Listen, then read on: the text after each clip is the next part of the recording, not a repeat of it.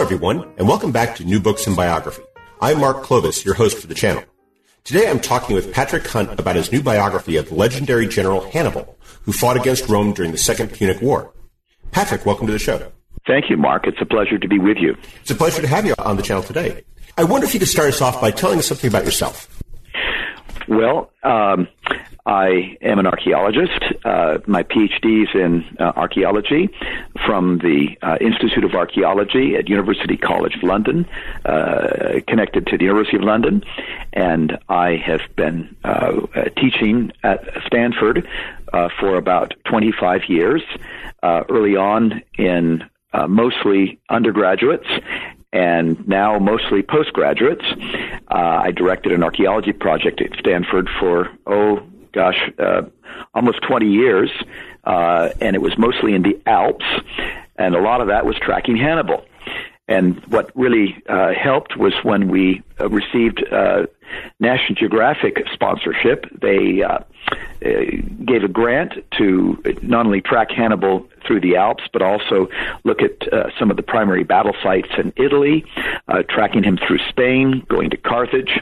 And now I continue with National Geographic as an expeditions expert, and I often speak for them, sometimes in keynote situations about Hannibal. And Hannibal has been a major focus of my research for much of my career. And I spend time in the Alps every year. I love the Alps. They're majestic mountains. They're inspiring. And also early on, because I had studied the Phoenicians and also the Celts, Hannibal was sort of a perfect blend, a nexus of all those different things. Phoenician studies, Roman studies, classical studies, and of course, with Celtic migrations and his influencing the Celts, trying to champion the Celts in a certain way. Hannibal was just the perfect place to apply a lot of these different facets of research.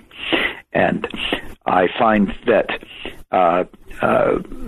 Hannibal, funny on what really got me interested in Hannibal for some time back was when I was working in the Alps. Almost every pass I went to, the locals claimed Hannibal passed through there. And I knew that couldn't be true. He couldn't have gone through every one of those passes. And that began to focus this research. And I find that with Hannibal, what an enigma. Here's the guy who won almost every battle but lost the war. So I want to dig deeper, and Hannibal certainly warrants and deserves that kind of interest and focus. He really is a fascinating figure, as you describe in your book. And one of the most fascinating things about him is it gets to this old saw about how history is written by the winners.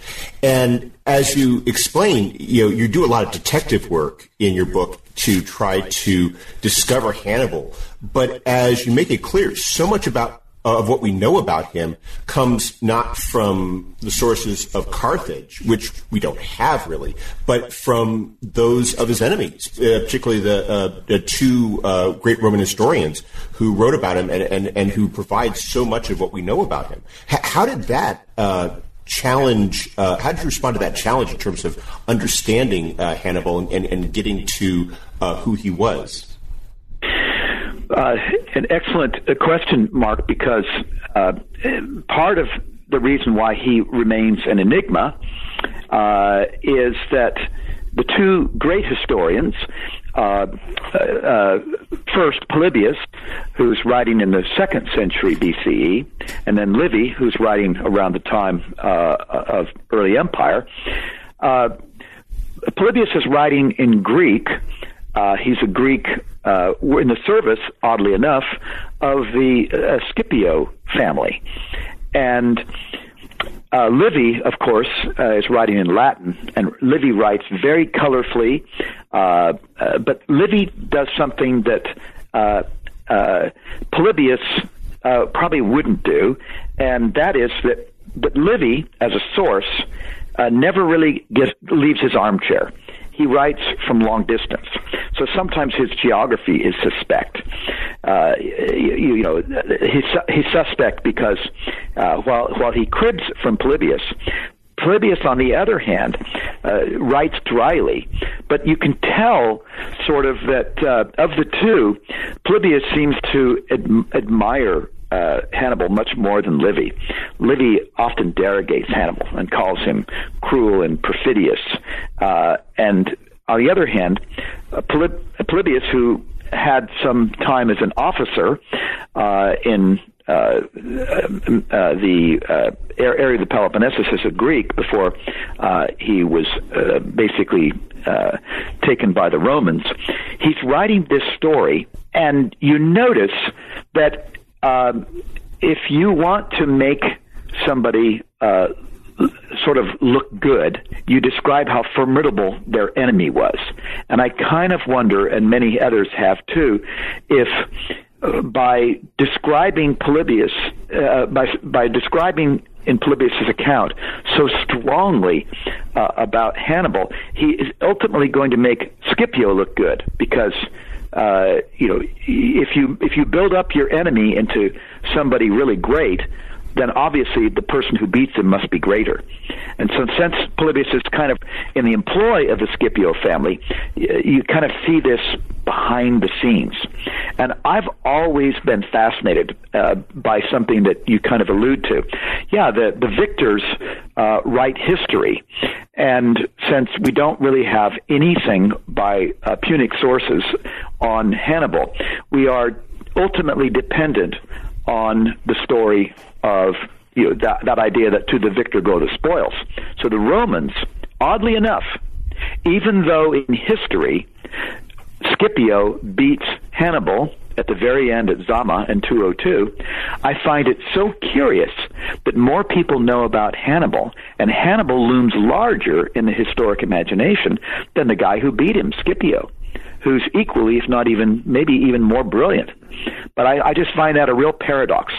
Why is Hannibal remembered more than his conqueror Scipio? In that respect, Polybius did his work a little too well, I guess. Well, it is fascinating because Polybius is the one who has, as I said, the military experience. And, there's a book by Frontinus called Stratagemata, written at the end of the Roman Empire. And Frontinus describes all the kind of ploys and tactics that were used in Roman history. And because he stands at the end of Roman history, he kind of can sum it all up. And I am not surprised that in his book on battle stratagems and ploys, Hannibal almost seems to get more space than anybody else. There are more stories and anecdotes about Hannibal's tactics than I think anybody. And this is a Roman writing. I was thinking that ties into one of the points you make later in the book, which is how, in many respects, the reason why Rome ultimately wins is that Hannibal becomes their teacher. And I was thinking about how it's the irony of Hannibal's life, that you have this young man who grows up in this Carthaginian family, and we're getting a little ahead of ourselves here, but it grows up in this Carthaginian family, and he has this mission, if you will, to defeat the Romans, and he ends up making them into an even more fearsome force because of the challenge he posed and how the Romans had ultimately learned from him in order to overcome that challenge. Well put, yes, and that's a very plausible historic possibility that Hannibal schools the Romans. And, definitely the Roman armies change after Hannibal. They leave this idea of alternating commanders on a day of battle, where you have two consuls, and one is a military veteran and the other is a political appointee.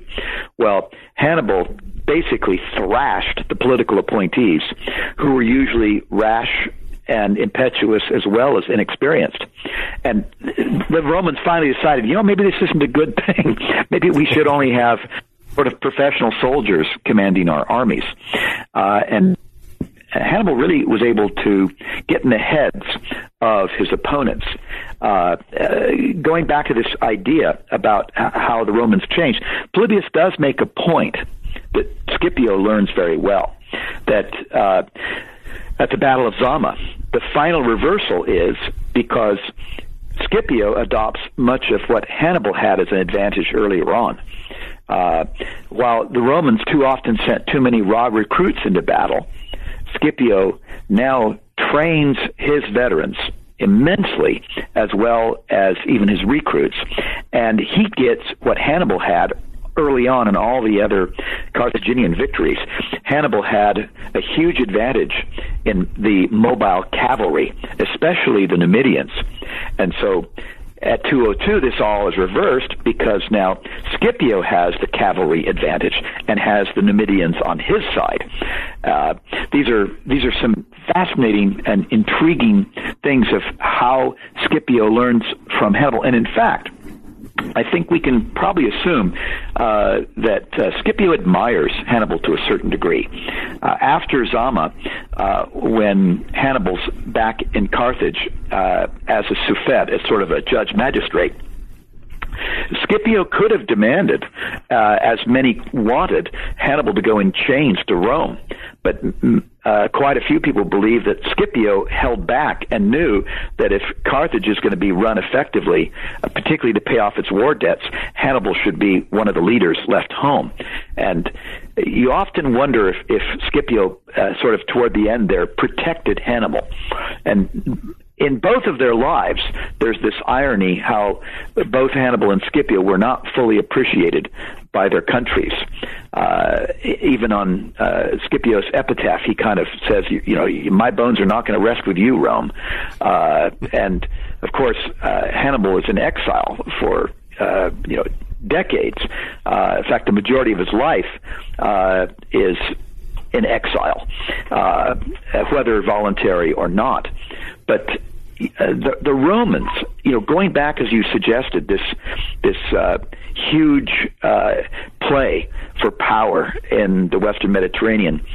I think one of the other difficult things to catch on fully was Hannibal able to see the future. Remember when, after the Battle of Metaurus, when Hasdrubal Barca, Hannibal's brother, is trapped by the Romans and dies. And if the story is true, they deliver Hasdrubal's head to his brother Hannibal in his tent. Now, Hannibal is supposed to have said at that moment, when he sees his brother's head rolling into the tent, this severed head of his brother. You imagine the horror of one brother, seeing the death of his brother in such a gruesome way. But Hannibal is purportedly to have said, there lies the future of Carthage. So did he understand what was going to happen? I think part of the philosophic differences between Rome and Carthage should be brought out a bit. Do you mind my expanding on that? Oh, please do. But I was wondering if you could do so in the context of the events leading up to the Second Punic War. Sure. I feel like we should revisit that because it ties so well into what we're talking about here. Because so much of what Hannibal's dealing with is a product of the experiences of his father, Hamilcar Barca, and all the events leading up to the outbreak of the war. Sure. Yeah, that's really true. We understand much better why in the First and Second, Third Punic Wars, it's this contest over who's going to control not only the Western Mediterranean, but all the land around it. And essentially, the First Punic War is over Sicily, because Sicily is only, at best, Cape Lilybæum, the southwestern tip of Sicily, is only 100 miles, if that, from Cape Bone off Carthage. So you have this strait of water in the Mediterranean, which is a narrow strait, and then the other end of Sicily is about 3 miles from basically the tip of Sicily, this triangular huge island, the northeastern tip of Sicily around Messina is only 3 miles from Reggio, Calabria, or ancient Rhegium. And so the Romans, particularly in Campania, felt that Carthage then was too close for comfort, and that Sicily could be a stepping stone to further Carthaginian expansion. So the First Punic War, 264 onward, essentially it's about basically 241. You have 20 plus years of a war over Sicily, where the Romans get beat time and time again. They lose maybe 1,000 ships, 100,000 men, and they only win in the last battle, partly aided by a storm. And Carthage had not expected, essentially, to lose. And Hannibal's father, Hamilcar, is the most effective general. And the Romans really wanted that body of water. And so the water and Sicily were what Carthage had kind of at the beginning of the war. Now, they didn't control all of Sicily, but they had a considerable control over it, and too close for comfort. So by the time the war is over, and surprisingly, Rome wins, and one of the anecdotes is that they found a Carthaginian ship, and the Romans they were landlubbers. They were not really big on sailing and navies, but they found a ship submerged, a Carthaginian boat, and when they brought it up to examine it, they actually took it apart and found there's a bit like paint by numbers. Every piece was numbered and labeled. So the boats of Carthage were mass-produced. And once Rome discovered this, they copied the template, and they started building up a much, much better navy.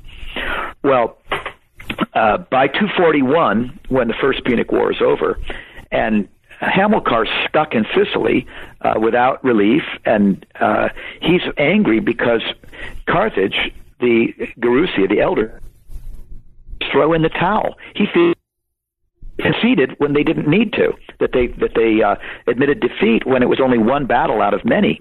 And then the Treaty of Lutatius in 241 levies an indemnity, sort of a war penalty on Carthage. And Hamilcar's upset with all this. And, of course, the Second Punic War, which follows much later from, basically 218 onward to 202. This is so often called Hannibal's War because Carthage can never quite own up to it. In fact, they didn't want war. And Hamilcar, who after puts down the mercenary revolts after 237, goes to Spain, and the elders, particularly the mercantile elders, the merchant elders of the council in Carthage, are all too happy to see Hamilcar go because he's too much of a threat to their own kind of democratic oligarchy, and it's a little bit of both, but they don't like military heroes, the Council of Elders. So Hamilcar goes, and one of the reasons he goes to what would become Spain, in this case, Celtic Iberia, is he says he's going to help by developing the silver mines of New Carthage, which becomes Cartagena. He's going to help pay back this war penalty with Spanish silver. And so young Hannibal wants to go with him, and we don't know if the story is true. Hannibal really only described it later in life, but apparently, and if it's a life-changing moment, and if it's true, it makes a certain amount of sense. But Hannibal wants to go with his dad to Spain. Here his dad has been this absentee father, this great warrior, and Hannibal's maybe 9 years old. So he is allowed to go with his father on one condition. He goes to the altar, we believe it's Baal's, and he puts his hand on a living sacrificial victim and swears eternal hatred to Rome. And that's apparently, if true, it satisfies Hamilcar. Whatever the case, he takes young Hannibal with him to Spain and trains him in warfare all the way through his adolescence. Now, intriguingly, when Hamilcar dies in Spain, either by ambush or whatever, we don't know for sure, the Carthaginian army there in Spain, at first, Hannibal is not the successor of his father, but he's so charismatic and popular among the Carthaginian soldiers in Spain, and apparently was so well thought of now as a military commander that here's this kid, basically just out of adolescence, about 20 years old, who now takes over the armies in Spain. Has this vow to his father, if it's true, to never be a friend of Rome. And that's going to sort of set the stage for the Second Punic War. He seems to be, in that telling, raised for this that he's being bred for this goal of subduing Rome. Yes. In fact, I think the way I open up the book is with this sort of story. Again, it's just a story, an anecdote about how Hamilcar has 3 young lion cubs. And, Hannibal's one of them, and they're kind of rolling on the floor, fighting as boys would. And Hamilcar's very proud of his boys. And is this Hannibal's destiny? Does Hamilcar, his father, see this? Very, very possible. So he spends his early years, a lot of his early years in Spain, and as you described, he's learning to become a warrior. He's preparing for this goal that we've been told he is, that is sort of his life's mission, if you will. What brings about the Second Punic War? How is that precipitated? Well, again, there's somewhat of a debate about this, and Polybius lays some of it to rest. Essentially, Hamilcar was also, before his death, very upset that after the Treaty of Lutatius, the Romans took over the island of Sardinia, which had nothing to do with the battle conclusions, or it was very obvious they were hemming Carthage in and taking over all of Carthage's outposts. And Sardinia had a very famous Carthaginian or Punic town, Tharos. And by taking over Sardinia, it was very clear that the Romans were cutting off all the sea possibilities that Carthage had. Hamilcar was very unhappy about that. He raged against it. And whether you have the casus belli, the cause of war, clearly articulated, now the Romans are trying to constrain the Carthaginians in Spain. And there's a lot of tribal alliance between Carthaginians and the Celts, or the Celtiberians. But Rome now kind of draws this line in the sand, if you wish. It says, you cannot cross the Ebro River. Of course, it was the Iber then, I-B-E-R, from which we get the name Iberia. You cannot cross the Ebro River, Rome says, with arms, with an army. And so they basically try to keep any kind of territorial expansion of Carthage to a minimum. And then, whatever the facts may be, the Romans, even though they're not really present in any big way outside of Italy, they have an ally city, the Massilians, which later becomes Marseille, just east of the Rhone River mouth, and they have another allied city at Saguntum, just off the north side of the Valencian coast in Spain. And it seems that whatever the pretext was, maybe Hannibal says, "Look, you Romans, you basically mishandled some Carthaginian merchants outside Saguntum," and Hannibal goes up. We don't know how much of that is true, but he needs a pretext to go lay siege to Saguntum, and he does. Saguntum is this old fortress rising out of the Valencian plain, terrace upon terrace of ancient walls. And the Saguntines now are faced with Hannibal's siege. And this is a siege that takes month after month after month. It's a pretty impregnable fortress with deep wells and everything. And the gruesome way in which Saguntum is taken, Rome doesn't seem to move fast toward helping its ally, and then the Saguntines are sort of starved out. And eventually, when Hannibal's army breaks through the walls, the top of the fortress of Saguntum, they find that the Saguntines had been so desperately starving, they were very likely cannibalizing their own dead, including children. And that was so horrifying. That was considered such a travesty, such a taboo when Rome hears about it. Not only are they angry that their ally Saguntine fortress has been taken by Hannibal, but the way in which the Saguntines are reduced to almost subhumans is apparently a straw that breaks the camel's back, as it were. And so now Hannibal gathers an army, and of course the Romans send emissaries to Carthage to complain and to say this is wrong and so on, and you must punish Hannibal. But nothing seems to happen. Instead, Hannibal gathers an army against Rome, and that's now, of course, he gets that army together. He's gone back to Cartagena, and he starts on his march toward the border. He's going to cross the Iber River, and he does. And for sure, that's throwing the gauntlet down.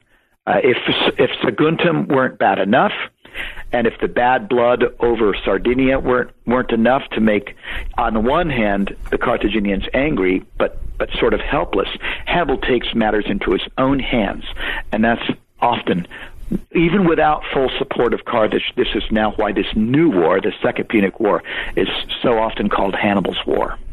And he is determined from the first to take the war directly to Rome. And the way you describe it, you describe the march, and I hope you get into that in just a moment. But one of the things that was really interesting was not just reading about the march, but how from the start he is beginning to he recognizes his limitations, and he recognizes that if he's going to really defeat Rome, he's going to need the help of the Celts, and how he's reaching out to them and playing upon that common grievance. Yes, and that's very clever on his part. One of the differences, if I can play this up, whether Hannibal ever fully saw the handwriting on the wall too far in advance is unlikely. But you look at the two powers. It's a sea power. It has these far-flung colonies, but they're emporia. It's a merchant-based empire. It's not an empire based on land or farming or territory. Rome is the exact opposite. Rome is an agronomic territorial-based power, and they have to constantly expand. That peninsula surrounded by water on three sides, or really two sides of a long, narrow land body, even with Sicily, Rome is constrained, and as an agrarian power, they have to inexorably add more land. And they also have to control, ultimately, the sea, partly to constrain Carthage, but also so they can expand. So this huge philosophic difference between a sea-based mercantile power and a land-based agrarian power based on, citizen militia farmers and land estates, when you think about it, Hannibal doesn't see that Rome has an endless supply of soldiers and timber. Carthage does not. Carthage has a much lower population overall. And that inequity is partly going to be a doom of Carthage. But also, with that same difference in mind, when the Romans get hold of the Mediterranean, when they control that Western Mediterranean, and it's very ironic, what they call it from then on is Mare Nostrum, our sea. It's no longer Carthage's. It's our sea. It is completely understandable based upon how Rome, a land-based power, also needs to expand. It has to control the sea, because Rome can only expand northward into Europe by land, and the Alps are in the way. So they have to expand by sea. And when they change the name of the Mediterranean into Mare Nostrum, our sea, it kind of says it all. It's no longer Carthage's, it's ours. And but that northern expansion, as you described, is when they're butting into the Celts. And yes, Hannibal, I think, could really relate to their grievances about that, and that seems to help him really effectively play into that and recruit them as he is traversing through what is now southern France into the Alps and into northern Italy. Yes. Now, Hannibal understood, and you want me to expand on his early relations with the Celts? Sure, please do. Okay, so Hannibal understands, Mark, that the Carthaginians, who are far away, they see what Rome is doing. In order to expand out of the peninsula of Italy, the Romans have to take down all the other peoples there, the Samnites, the Etruscans, etc. But on the north is the Celtic Po River Valley, the Padana. And so, little by little, the Romans set up colonies, take over Celtic land, take over Celtic farmlands and everything, and they establish new colonies, if you wish, outposts, and then they become, as it were, eventually full Roman citizen-based cities. But Cremona was one, Piacenza was one, and those were former Celtic territories. So the Celts know Rome is not going to leave them alone either. And when they understand that Hannibal is going to march against Rome, they send emissaries to him. We're not sure who actually initiates the process, whether they go to plead for his help on their behalf, or Hannibal sees their plight and reaches out to them, or both. Mutually, how can we stop Rome? Both the Celts and Hannibal say. And Hannibal gets a parley with some Celtic leaders. Basically, it's the Boii tribe, B-O-I-I, and later on, Bologna is kind of their land base. And they're right on the edge of the Padana, of the Po River Valley, and they know that Rome is going to expand into their land very soon.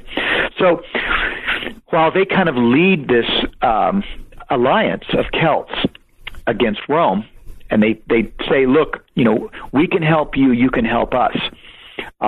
We'll provide guides for you to cross over into our territory, and you can help us push back against the Romans.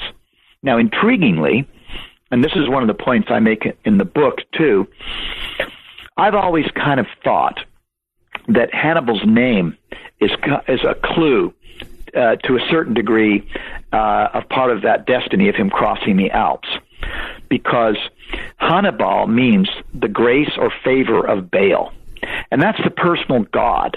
It's in his name. That's called a theophoric name. When you carry a god in your name, that becomes your personal god. Now, you could change your name and put a different god in your name, but Baal is, of all gods, a storm and mountain god. Now, of course, Hannibal can't cross into Italy by sea because the Carthaginian sea powers are diminished. Rome is blockading those waters. He can't cross over easily along the coast, which is a steep coast just below the Alpe Maritime. He can't do that because the Romans have it blocked with armies. So he's forced to go north and over and around. And the Romans seem to think that the Alps are their fence. The Alps protect them.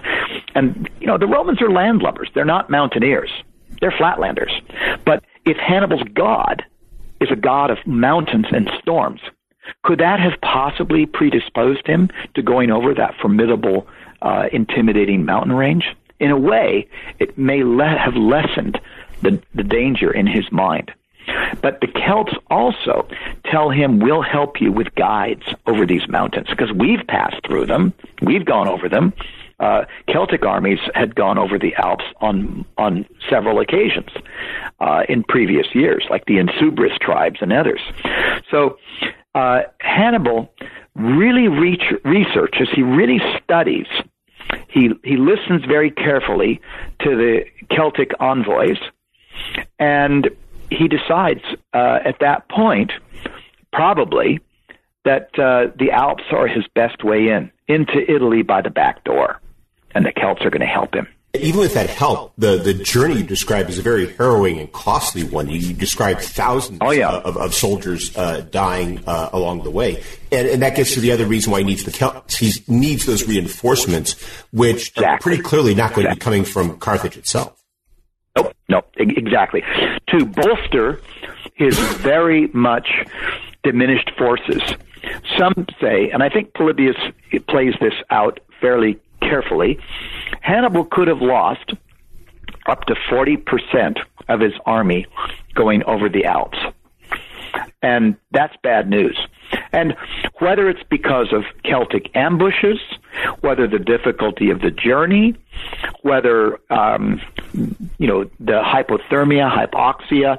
And I, at one point, wrote a little bit of an article on this with a medical student about how paleopathology might also play into the loss of soldiers going over the Alps. If you get somebody up ahead of the top of the column who's sick, like with cholera, you can wipe out, a whole army in a half a day, because the people up at the top are polluting the water supply, and then people drink that polluted water.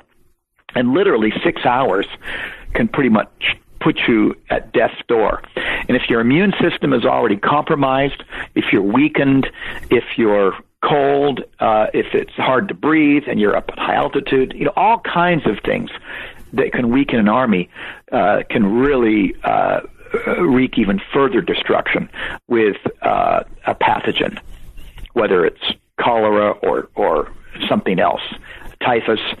So we don't know.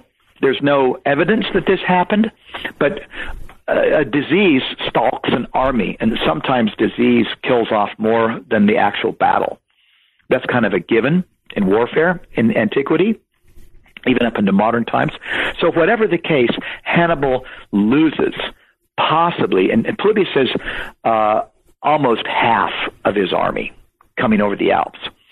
And there's a point in Polybius, kind of toward the end of 53, book 3, chapter 53, 54, and 5, and so on, where Hannibal his men are described by Polybius as being so reduced to the state of despair and exhaustion that they're more beasts, they're more animals than men.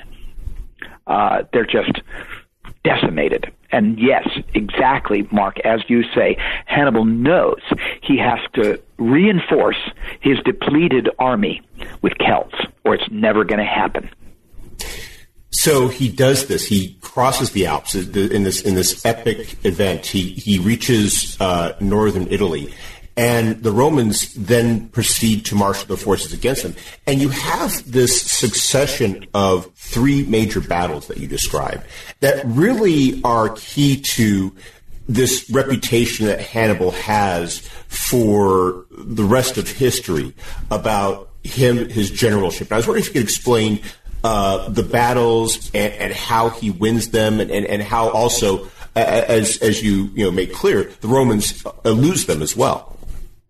Yes. Well, it's funny. The Romans sent a quick force around into Gaul to try to find Hannibal. And, of course, this is part of the Scipio family again. And he's gone. They find his campfires, kind of with maybe embers, but he's gone. And they just say, oh, where'd he go? He went north. He'll come back later. But he went north and came over the back door. So the Romans kind of said, oh, well, okay, we'll come back and wait for him. And then he pops out in Italy in November. And now what he does, of course, there's a skirmish at the Ticinus River, the Ticino River today, where Hannibal now employs something that one of the sort of major emphases of my book is how Hannibal always bolsters his outnumbered forces. He maximizes and expands his arsenal by using the environment.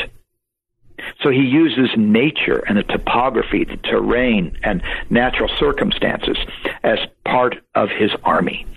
So the first one at Trebia, and this is very, very late in 218, probably around the winter solstice, and he knows that Claudius Scipio Sr., this is the father of the eventual Scipio Africanus.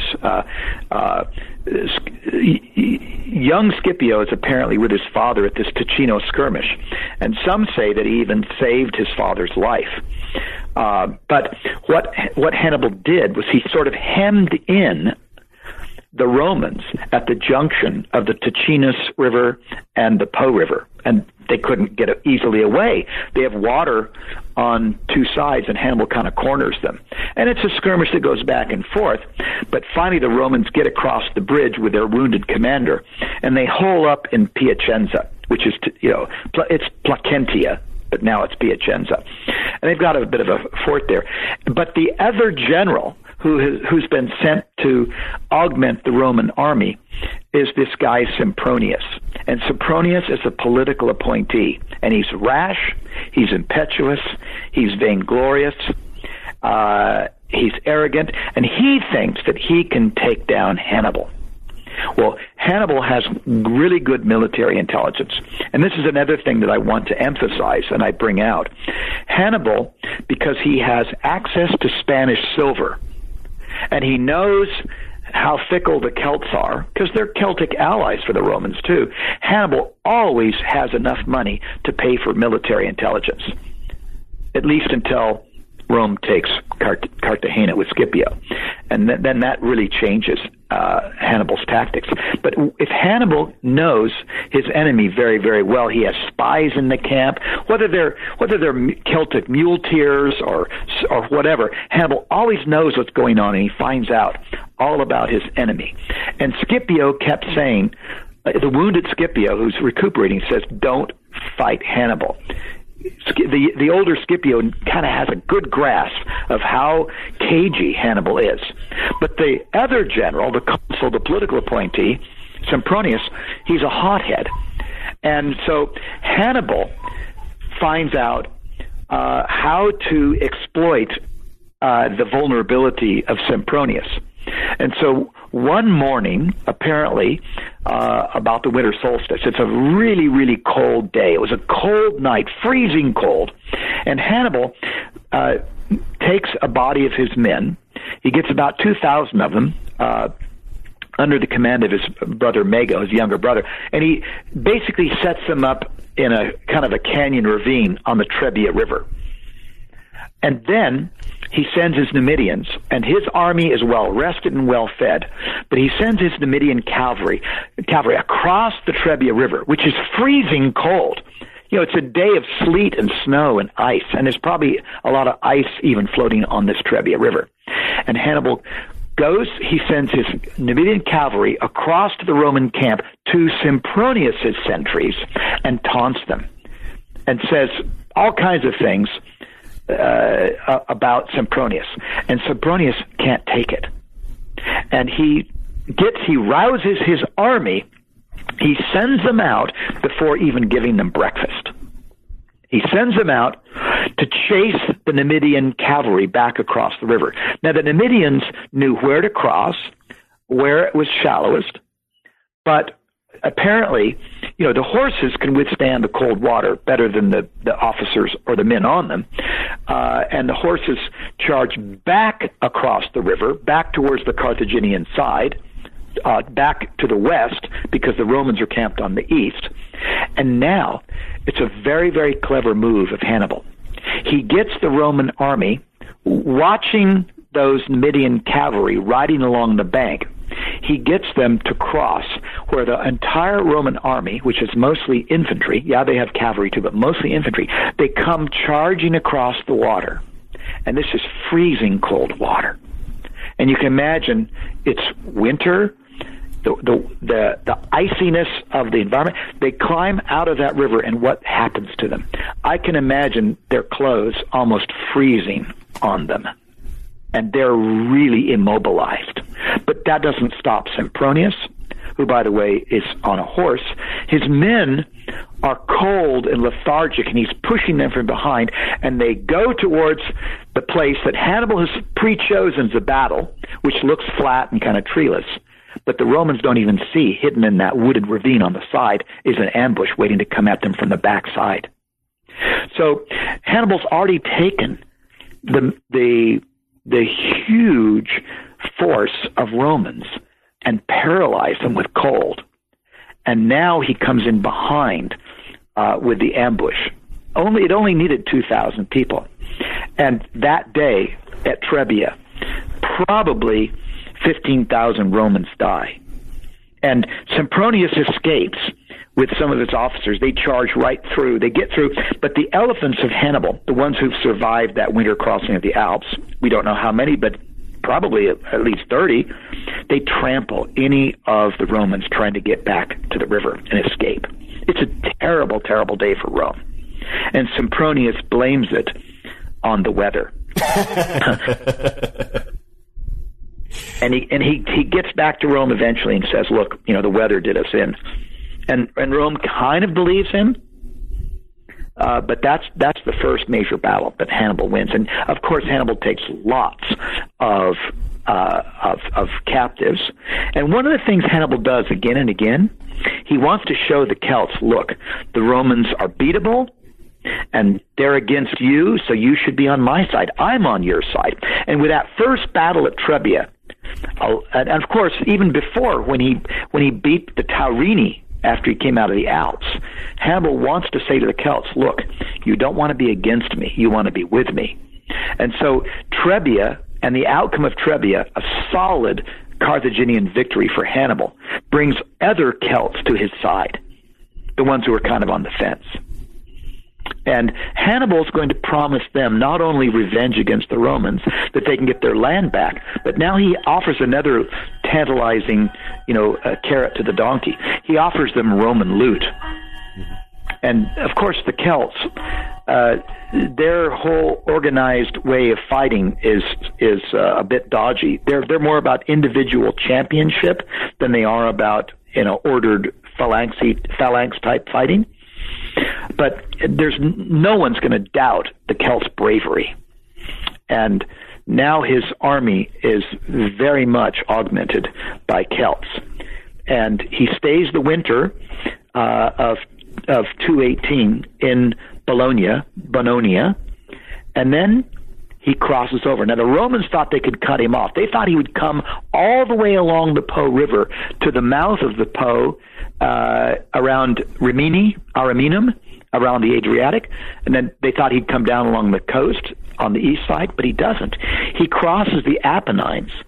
And here's another point that I kind of wonder about. I'd like to maybe make a case here that Hannibal knows when he crosses down over the Apennines, he's in another territory that's basically hostile to Rome, and that's Etruria, the land of the Etruscans.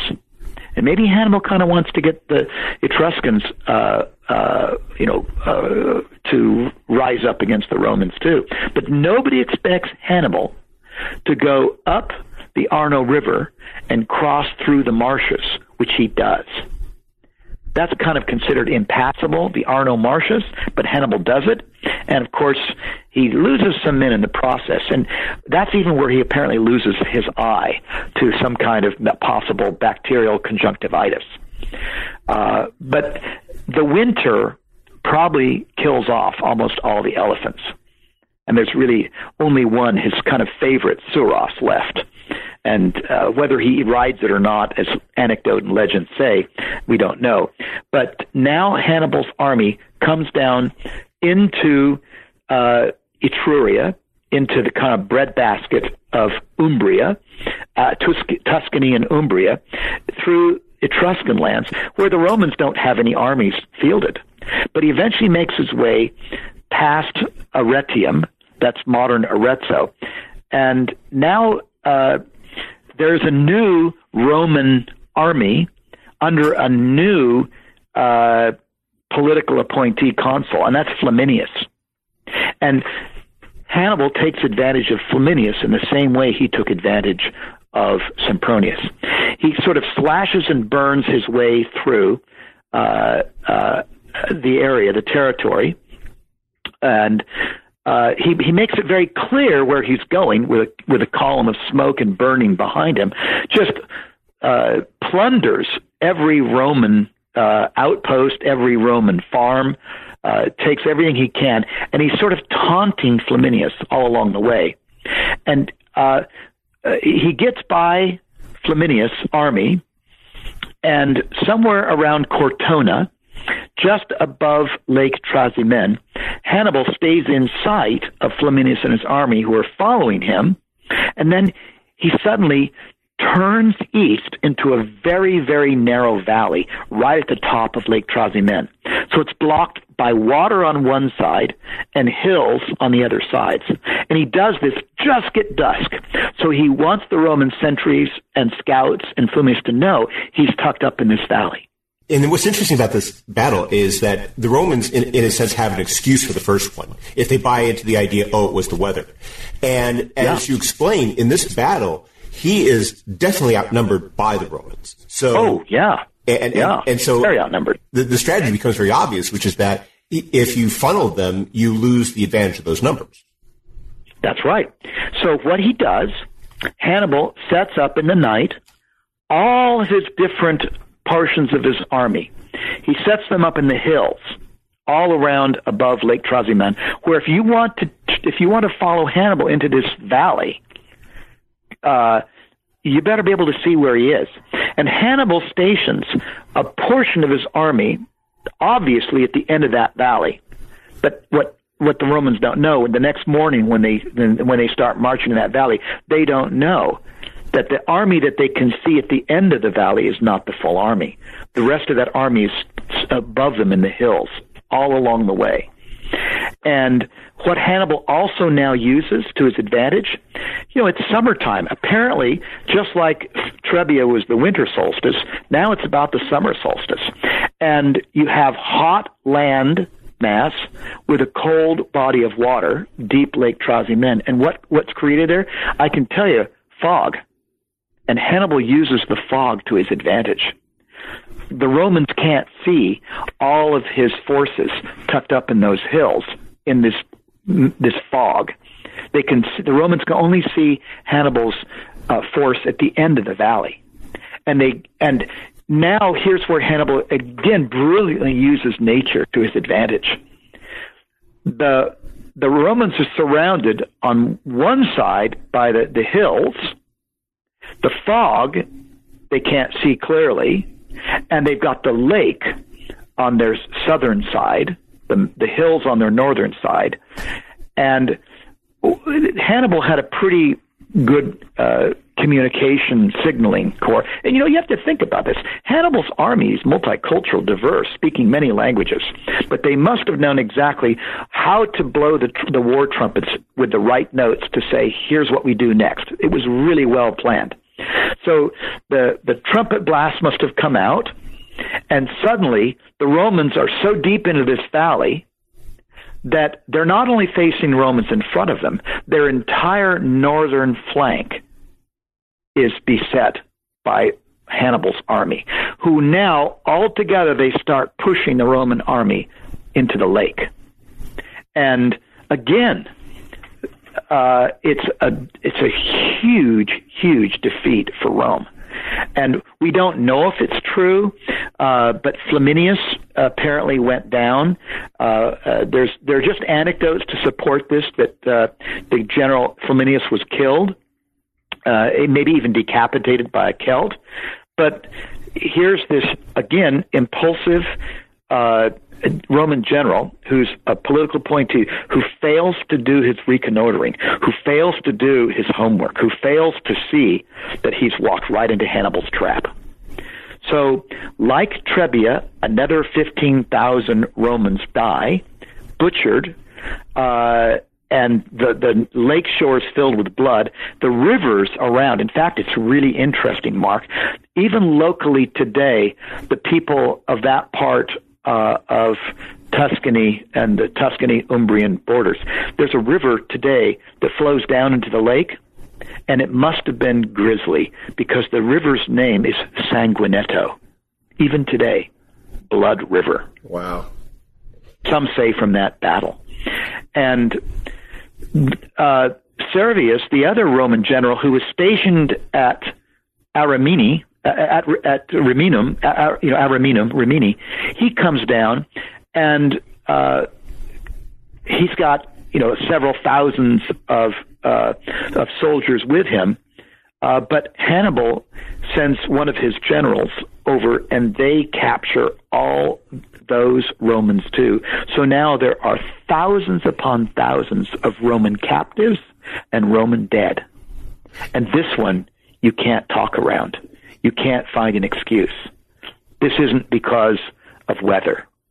This is because of Hannibal. And this is when Rome. And this is when they begin to reconsider their strategy. And this is when Quintius Fabius Maximus enters the stage. That's right. Well, it's intriguing. Of course, Rome is filled with dooms and omens. But Livy says something intriguing.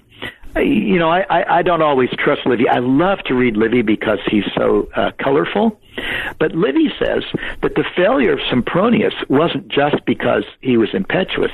He failed to follow all the Roman rituals of religion. He failed to get omens. He failed to do this. He was not a good Roman religious man who obeyed the Senate and who obeyed Roman religion. So Livy, who's always talking about omens, says that the omens were against Flaminius, but he pursued nonetheless, even on days when the omens were bad, like when the Roman legionary standards were stuck in the clay of Arezzo, that famous red clay, and that was a bad omen. And Flaminius just kind of ignores the omens, which to Livy is a bad thing to do. So now Rome is sort of seen in fear, this doom that can come upon them. And as you mentioned, Mark, they appoint a temporary old military officer, Fabius Maximus Veracosus. They make him temporary dictator because they realize, hey, we've lost two armies to this Hannibal character now. Maybe Sempronius was wrong. Maybe it wasn't the weather. Maybe it really was Hannibal. So they set up a dictator, Fabius Maximus, who now gets a title, Cunctator, the delayer, because he decides it's best not to engage Hannibal in battle, but just kind of nip at his heels, follow him around, but don't engage. And some of his officers, like Minucius, are against that. Minucius wants to, tackle Hannibal head on, and Fabius Maximus says, no, don't do it.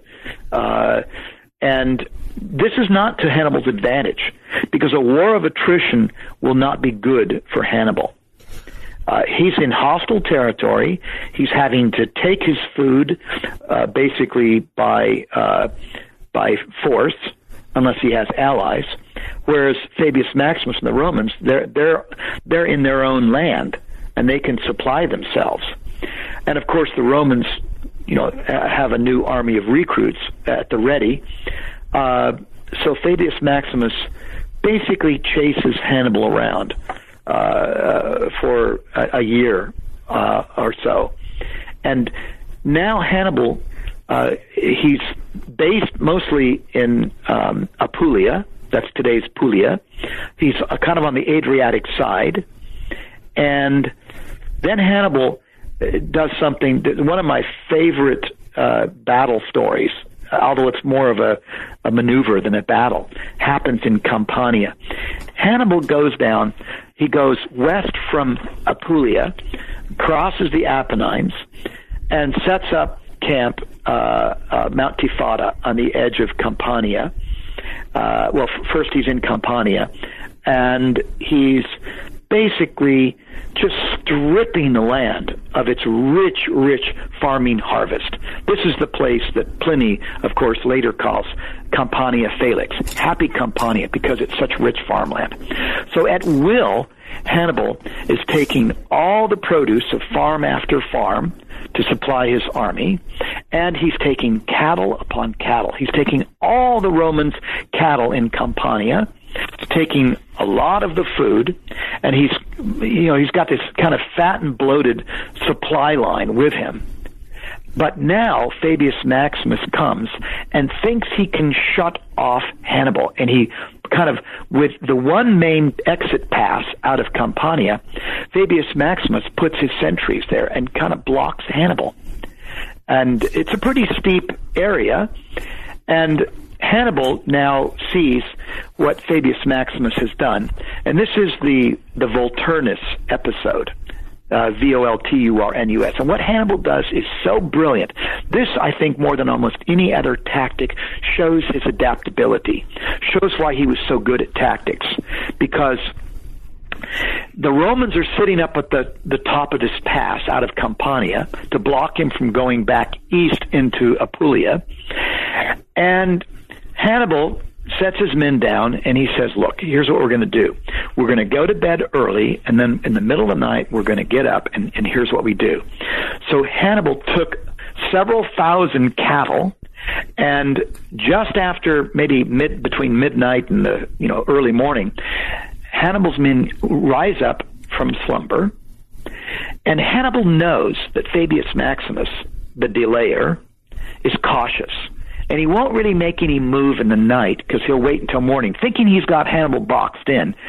He's going to wait for daylight. He's going to wait and see. That's Fabius Maximus's policy.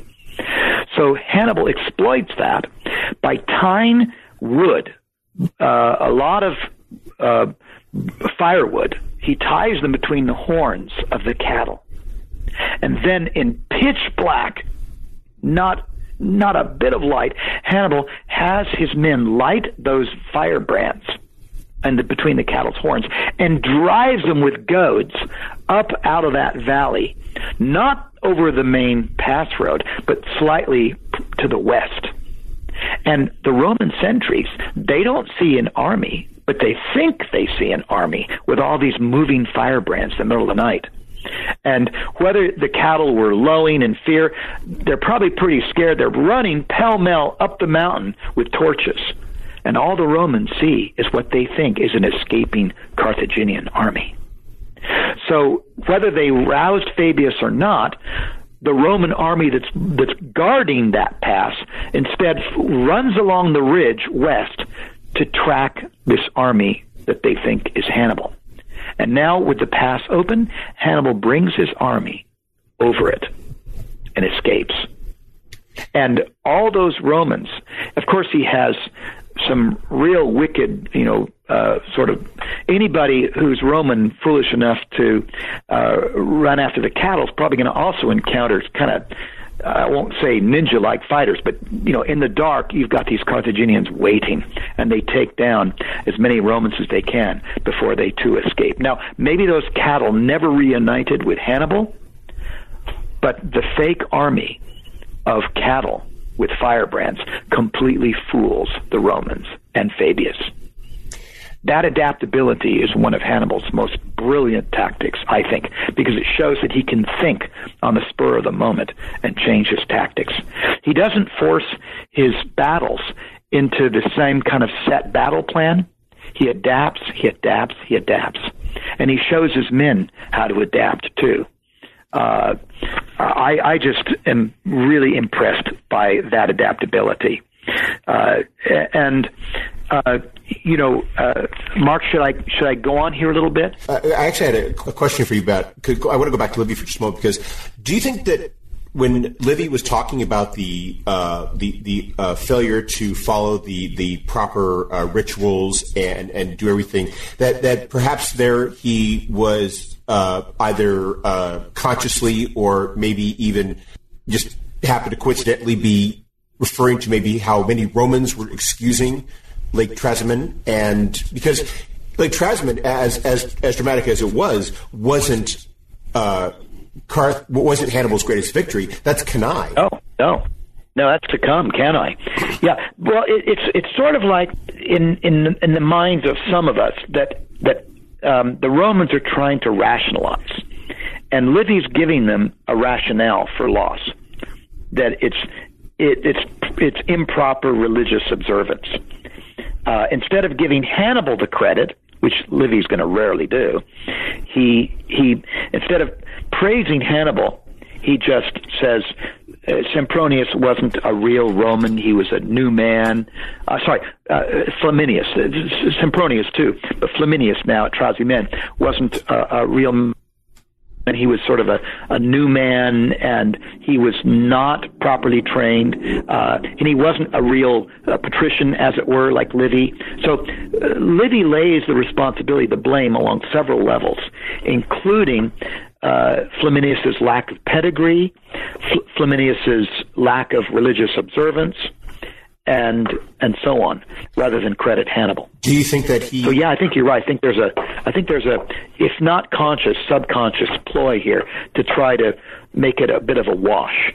So it's not that Hannibal won; it's that Flaminius lost. And many Romans might have had that same rationalization, because ultimately Fabius is in effect overridden, and the Romans decide to confront Hannibal again. It's understandable too, because he's destroying those farms that he's stripping of their produce and the cattle he's herding. Yeah, that's some of that is that of patricians, and they probably are not going to comfortably sit on their hands while Hannibal does this. No, you're so right, Mark. And the other funny thing is that Hannibal is not only capturing a lot of Roman weapons, and he's striking fear into the very heart of Rome. After Trasimene, Rome is really worried. But after Volturnus, when Hannibal gets away from Fabius, Rome is disgusted. One of the things that Hannibal does time and again, anytime Hannibal captures Romans, whether they're allies or whether they're direct Romans, he often frees the allies. If they're not Romans, he frees them and says, go home. If they're Celts, he says, go home and tell your people that we're not against you, we're with you. But the Romans, he makes captives, and he makes Rome ransom them, pay money to get them back. Hannibal played another little trick on Fabius. Fabius's family had a farm plot in Campania, and Hannibal took every farm plot of this rich farmland except Fabius's, and then he kind of implied back to the Romans that Fabius had bribed him to leave it alone, to make Fabius look bad, which of course was not the case. And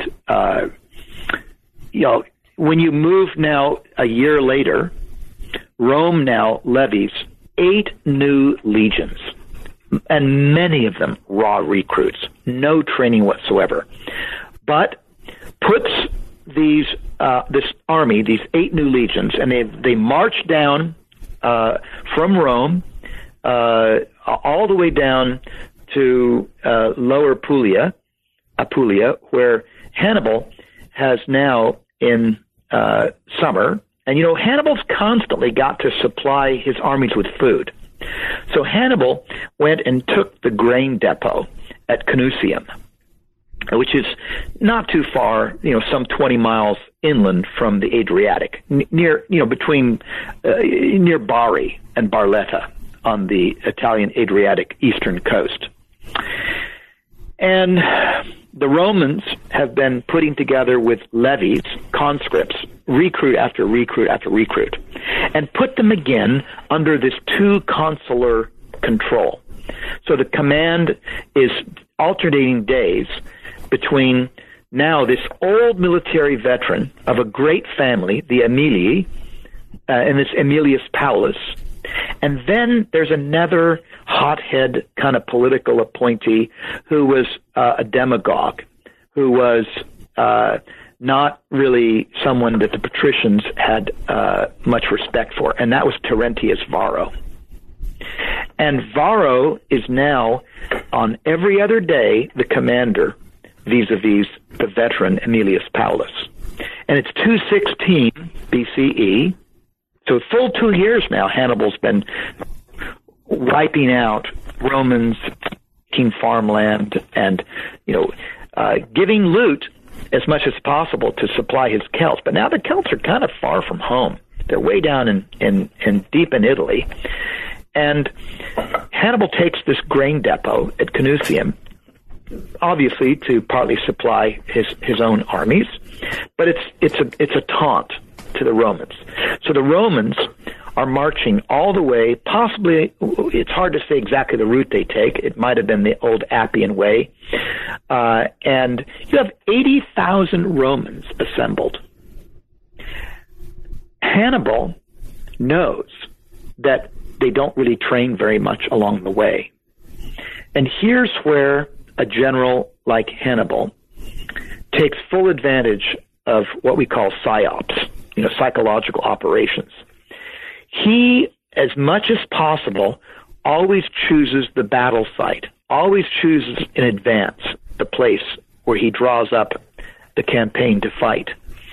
And in this place, the Aufidus River, today called the Ofonto, it runs east, kind of meanders into the Adriatic Sea. But at this point is a pretty narrow valley circumscribed by hills. And Hannibal sets up camp, and he's going to move camp back and forth. One of the anecdotes that's said about him is that when the Romans came, Hannibal had already commandeered the most of the water supply, the fresh water. And the Romans arrive, and they're thirsty, and we're told, whether true or not, that Hannibal took dead animals and dropped them in the river, decomposing animals, to foul the water supply of the Romans. Whether it's true or not, it wouldn't surprise us about Hannibal. But then, we don't know for sure about the day of alternating battle, but Hannibal sets up another trap. And it could go against him if he's not careful, because he's outnumbered considerably. Maybe not quite 2-1, but not too far off. And here are these 80,000 Roman soldiers, many of them raw recruits. And Hannibal sets up at the end of a very narrow valley. He's going to compress the Romans. The Romans cannot outflank him. If they could, he would be done for. If the Romans went east and west around him and surrounded him, that would be bad news. But they can't, because he's got them hemmed in by the Aufidus River on the west side and the hills on the southeast side. So they're forced into this long, narrow column. And then Hannibal uses his Balearic Islanders, who are they're slingers. They have rocks. And apparently they're really accurate, because early on the day of battle, we are not sure if it was actually Terentius's Varro day to command or not. But Aemilius Paulus had said, restrain yourself. Do not fight. Do not fight Hannibal today. Now, it's interesting. Fabius Maximus had written to Aemilius Paulus early on in this last campaign, just pre-Cannae, saying, look, your enemy is as much Terentius Varro, this hothead demagogue, as it is Hannibal. Hold him in check. Well, Aemilius Paulus was unable to do so. And Hannibal creates, the day of battle happens, and Hannibal's got the Numidian cavalry on the west, on the left side, and he's got his other cavalry on the right side. The Romans have some small cavalry.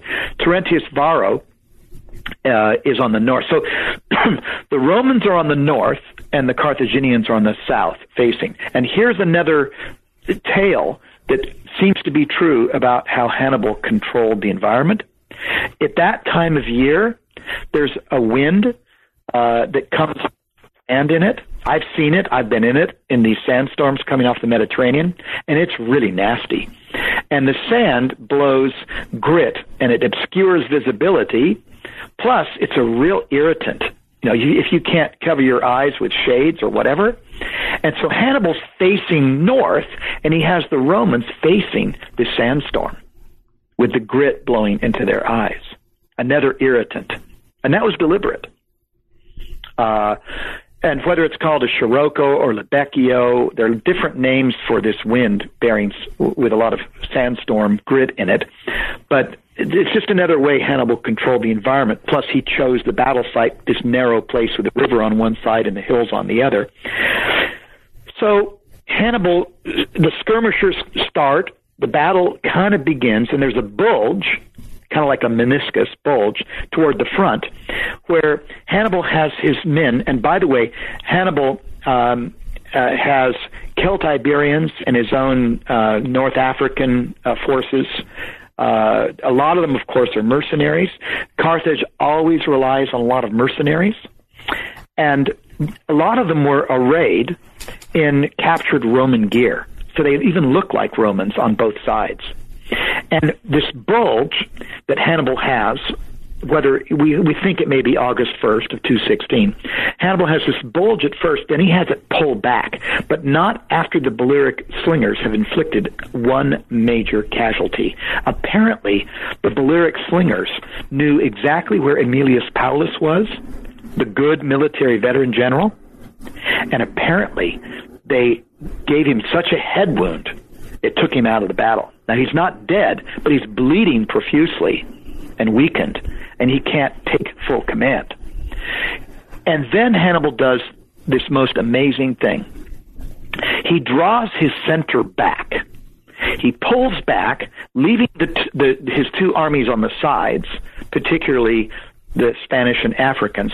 And whether it's a real retreat or a feigned retreat, it's probably a feigned retreat. Hannibal pulls back and draws the Romans down into this, where suddenly, whether they think they're their own Romans or allies or not, early on, the Carthaginian cavalry chases completely off the battle the Roman cavalry. They just force them, chase them along the river, and they basically abandon the battlefield. But then, and that's on the west side of the battle. And then on the east side of the battle, where Terentius Varro with his cavalry officers are, now the other Carthaginian cavalry chase them, and Varro does something so treasonous. He totally abandons the battlefield. He leaves the battlefield. With Aemilius Paulus wounded, and with Varro completely trying to escape whatsoever, trying to flee the cavalry chasing him, Varro leaves this army essentially leaderless. Now, there were many, many Roman tribunes. There were many Roman officers still on the field. But now Hannibal draws all those recruits, all that Roman army, into this tight valley, and now he begins to squeeze the vice. He compresses it on both sides. So the Romans are doing okay in the center and the front. And who has Hannibal placed at the center and front? Kind of like cannon fodder, the Celts. So the Celts are taking the brunt of casualties in Hannibal's army. And at some prearranged signal, it's hard to say exactly how this goes, but Hannibal certainly was prepared for it. The Romans are drawn down into this gauntlet with Africans and Spanish Celts on both sides. And at a prearranged signal, some trumpet peal or whatever, suddenly those soldiers who may have looked like Roman soldiers turn to their left and right and start hacking through the Roman line. And the Romans are compressed so tightly, 8 legions. Now, not all the Romans are fighting. Some 10,000 were back to guard the camp. So maybe you have 70,000 soldiers on the field. And now Terentius Varro has fled the scene, and apparently some other officers had gotten away, and among them was very likely young Scipio. We don't know how or what the circumstances were, but what the Carthaginians, what Hannibal does now, he squeezes that vice, and he compresses the Roman army into such a tight band that in the middle they can scarcely raise their arms. They're pressed so tightly against each other. The only real fighting, here they have a numerical advantage, but their center is doing nothing. The fight is along the edges of that sort of square, that compressed mass. So the only Romans who are actually able to raise their weapons are the ones on 3 sides of that box. And then Hannibal's cavalries come back and close off the backside. Now, this is often called the famous double envelopment of Hannibal. It's kind of more like a quadruple envelopment now. And it's very likely that the Celtiberians also had these deadly sabers called falcata. They're weighted towards the front. They're like pikes, swords, sabers at the same time. They have deadly points. The weight of gravity, when you pull down on one, and I've actually held some manufactured ones, modern ones, they're so deadly they can slice through bone really quickly. So you've got this deadly hacking going on 2 sides, the east and west side of the box. The Romans are pressed on the north side by the 2 rejoined Carthaginian cavalries, including the Numidians. And in the very front, Hannibal's maybe taking some casualties at the front, middle. But it's so deadly that on that day of battle at Cannae, maybe in one afternoon, military historians suggest that a minimum of 55,000 Romans died. And here's where Hannibal used fear. The surprise. These are mostly young recruits, and it's like their bowels dissolve in fear, and they're paralyzed too. They're also immobilized by being pressed together. 55,000 Romans minimum die that day. Now, Hannibal may have lost up into, we don't know how many, at least 6,000, maybe 10,000 or more. But the overwhelming victory here at Cannae means that 1 out of every 5 Roman males of military age is dead. 1 out of 5. And the cream of the crop, something like all the major generals are either dead or incapacitated or maimed or dying. 29 tribunes, many Roman senators who were patricians and military officers of experience. So the hit on Rome is enormous. The day in that afternoon, the day after battle, you have Hannibal and his men picking through the corpses of dying men and dead men. And his men collected 200 rings of Roman knights, the equites, gold rings. That's what they were allowed to wear. 200 Roman knights. So this is a huge portion of Rome's military might is dead on that battlefield. You raise this fascinating point, though, in the book, which is that this is really the moment in which Hannibal is at his apex. And yes. Yet he does not do what, in retrospect, he seems like he should have done, which is march on Rome. Yes. Why does he not follow through with this tremendous victory by forcing a conclusion of the war? Well, this is an enormous enigma. Again, just what Hannibal hoped to gain in this battle was to turn South Italy and all the allies who were kind of on the fence toward him, so that it would really also further incapacitate Rome. And some of that did happen, in fact. But the day after that battle, or the eve of that battle, we're told that Maharbal, the Numidian cavalry commander, said to Hannibal, let's march on Rome. We can be there in 5 days. We can take Rome. Because here's Rome's military machine at our feet, vanquished. Let's go take Rome. And Hannibal demurs. And Maharbal, if this quote is true, has this famous dictum, which is, Hannibal, you know how to win a tremendous military victory, but not how to use it to your advantage. And later on, practically, almost 10 years later, Hannibal does indeed march on Rome. But that's to draw the Romans away from the siege of Capua. And we're told that Hannibal stands literally below the walls of Rome, probably on the east side. And I think Hannibal knew in his heart that he could not actually take the city of Rome. The siege of Saguntum lasted 6 months, and for the besiegers was difficult.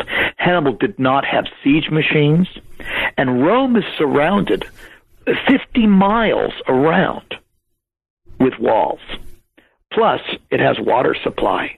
Now, they may not be drinking much of the Tiber River. It's probably pretty polluted. But Rome has interior water supply, wells, cisterns. And I think Hannibal's, he's not within weapon's reach below the walls of Rome, but he's looking up at Rome, surveying the walls. And I think he knew all the way back at Cannae, almost 10 years before, that to have a walled city 50 miles around, how could you possibly surround it? What kind of armies would you need to surround Rome and to besiege it?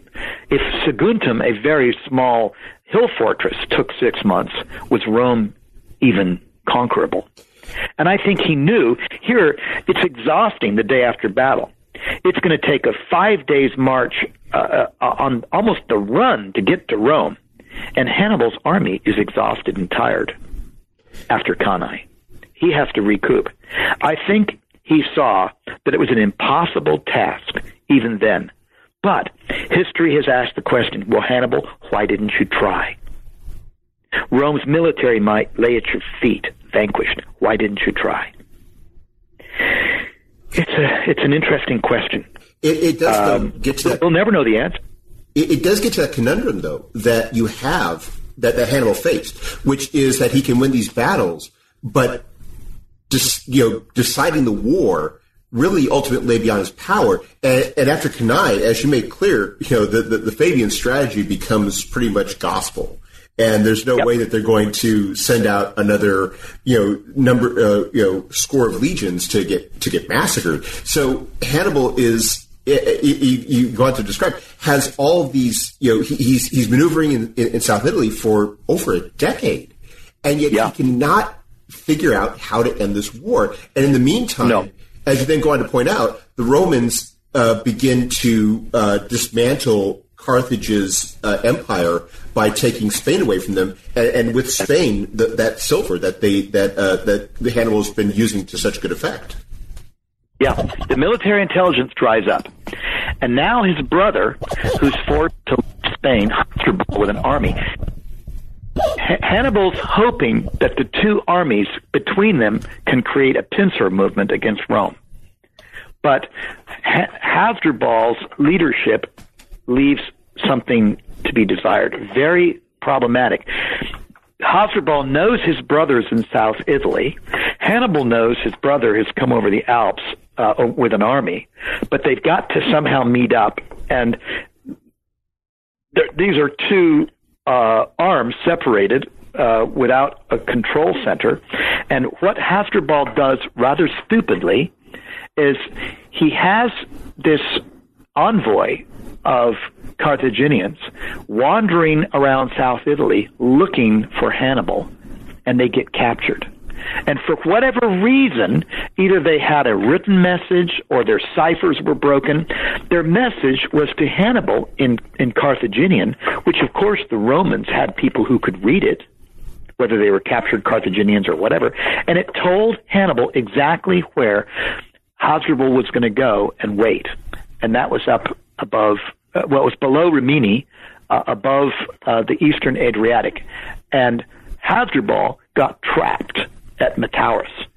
And Cornelius Nepos, a very wise military general, he thought that if he could pretend that he had Hannibal hemmed in South Italy, but in the meantime made this rapid march north to join the other forces to hold Hasdrubal in check, that Hannibal wouldn't know about it.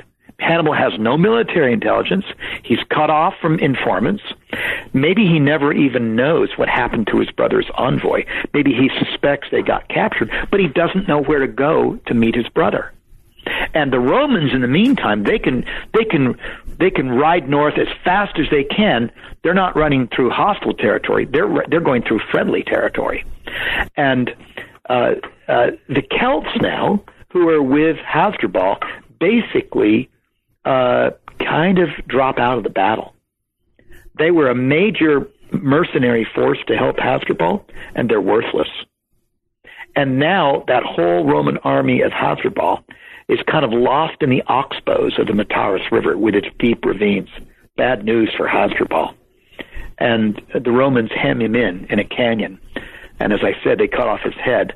And when it's flung to the feet of Hannibal by an emissary, some person, some sentry carrying a white flag and said, "This is a message for you," to drop the head of his brother at his feet, as I mentioned earlier, I think Hannibal knew then, in 207, when he looked at his brother's head, that decapitated head, and said, "There lies the fate of Carthage," I think he knew. He's boxed in. He can't get good mercenaries. The South Italians are very fickle. They're either Locrians or people. They're people of South Italy who are mostly of either Greek heritage or whatever they are. They're not going to be easily coming over to his side. And for the next basic 4 years, Hannibal is completely frustrated.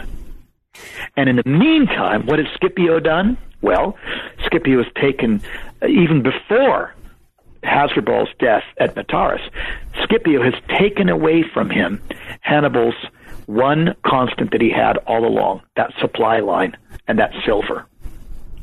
So that really changes the war. And then Scipio, who has to really persuade Rome, and it's not going to be easy because Fabius Maximus and others are kind of the enemies of Scipio, young Scipio. And Scipio finally is able to persuade Rome, look, we have the invader with us here in Italy. Let's take the war to them. Let's take the war to Carthage. And from Sicily, he does that. He's administering Sicily, and Robert O'Connell's great book, The Ghosts of Cannae, the survivors of Rome from Cannae, Scipio retrains to regain their honor at Zama. So, I mean, it's a total reversal now, because Scipio has every advantage that he learned from Hannibal at Zama. Hannibal now is forced to come back from South Italy to Carthage. He kind of goes the back way, lands at his own territory near Sousse, Hadrumetum, which is southeast of Carthage, kind of on the Gulf of Syrtis, of Sidra. And now Scipio has, for the several years, has turned the Numidians over mostly to his side, and now Scipio has the enormous war advantage with cavalry, and Scipio teaches his army. Hannibal has 80 new war elephants at Zama, but they're not trained. And Scipio figures out a way to neutralize the elephants. He arranges his phalanxes in tight maniples. And the night before battle, we're told that he and Hannibal meet up. And the anecdotes, when you have these long speeches in ancient history, it's a little dubious to be able to reconstruct them word for word to know that that's what they actually said. But the gist of it was that Scipio says, Hannibal, you had the opportunity to sue for peace, but you've chosen instead war. And Hannibal instead suggests peace and a truce, and Scipio says, too late. And Hannibal knows he's at a tremendous disadvantage in that battle. 80 new, untrained war elephants, thousands of raw recruits. Scipio has the huge advantage in Numidian cavalry. And when the elephants charge, so one of the suggestions I make in the book is that the unison of voices in a Roman army against the kind of cacophony of voices in the Carthaginian army, that Scipio chose to confuse the war elephants. And when they charged, he had his maniples so mobile they could just move to the side and let the elephants run right through all the way to the other end without doing any damage whatsoever. And the rest of the Carthaginian elephants on Hannibal's army, they were so confused in battle and untrained, they turned and gored Carthaginians instead. Now, Hannibal might have been able to win on certain circumstances. He put his veterans in the back and forced the recruits in the front. But then Scipio essentially won with the outflanking cavalry maneuvers and taking every page out of Hannibal's book. Hannibal escaped back to Carthage, and Carthage is now defeated for the first time in Hannibal's lifetime. Carthage is in tatters. And of course they're going to blame Hannibal because it was his war. Scipio and the Romans put a huge indemnity on Carthage. And oddly enough, as I mentioned, I think partly because he's sympathetic and admires Hannibal, Scipio knows the best possible person to govern Carthage in the aftermath, to make sure that it's organized and the money is paid, put Hannibal in charge. And that's exactly what happened for a few years, until the pro-Roman forces and the anti-Hannibal forces in Carthage, rumor is out that Hannibal is going to be captured and taken to Rome, whether in chains or not. That's what the Romans wanted in their triumph anyway. And Scipio is going to get his triumph, whatever. But Scipio seems, maybe, we don't know, but now in Carthage, Hannibal gets word that he's going to get captured and taken to Rome. So he escapes that day and leaves with a ship and goes various places in the next year, to Crete and eventually back to Tyre, the mother city of Phoenicia. And then he becomes a mercenary, constantly agitating against Rome. I could go on, but well, we've taken up a lot of your time. But before we go, could you tell us? I'm thrilled, Mark. Thank you for your patience. It's our pleasure. It's been fascinating to hear about the life of Hannibal. So, what are you working on now? Well, I've got several things that are on my plate. I have to leave. I'm teaching, I'm teaching my a couple of classes at Stanford over the summer, and then I'm off for National Geographic to lead an expedition in the Alps in September, late August and through September. And then I'm leading an Archaeological Institute of America tour as well to archaeological sites and Roman sites in the Italian Lake District, but including I'm taking these people in early September to the Battle of Trebia. So I'm so excited, Mark, to show them exactly how Hannibal used a freezing river in the impetuosity of Sempronius to destroy a Roman army. So I'm excited, and I'm thrilled and grateful that you would give me an opportunity to talk about Hannibal. You know, I'm not so sure always that my book is completely a biography, as it is also kind of a military history account. But I will remain fascinated with Hannibal all my life. And after reading your book, I can understand why. How can one not be so intrigued by this enigma of Hannibal? Well, Patrick Hunt, thank you very much for taking some time out of your schedule to speak with us. I hope you have a wonderful day. Thank you, and it's an honor, Mark.